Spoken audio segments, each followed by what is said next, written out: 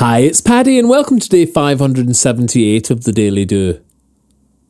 When you want to do something, it gets done.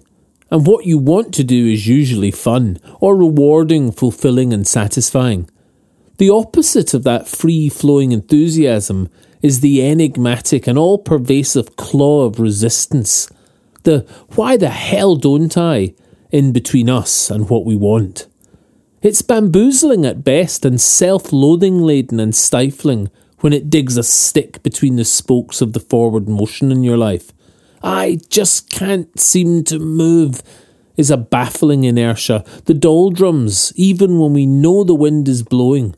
And waiting to feel like it, waiting for the clouds to pass and our motivation to kick in is our greatest failing. You're not going to feel like it. You want it and you even want to feel like it, but you're not going to feel like it until it becomes a habit. And for now, your patterns set in today are resisting what you want because they've dug their heels in and want to stay. It's called homeostasis, which in essence means we don't like change. Equilibrium, the middle ground, is in our DNA. But when we want change, here's a way to do it. Make it fun. Drop the struggle, swerve the slog and step into loving every moment and see it all as if it were easy. Not, oh, but I can't get up.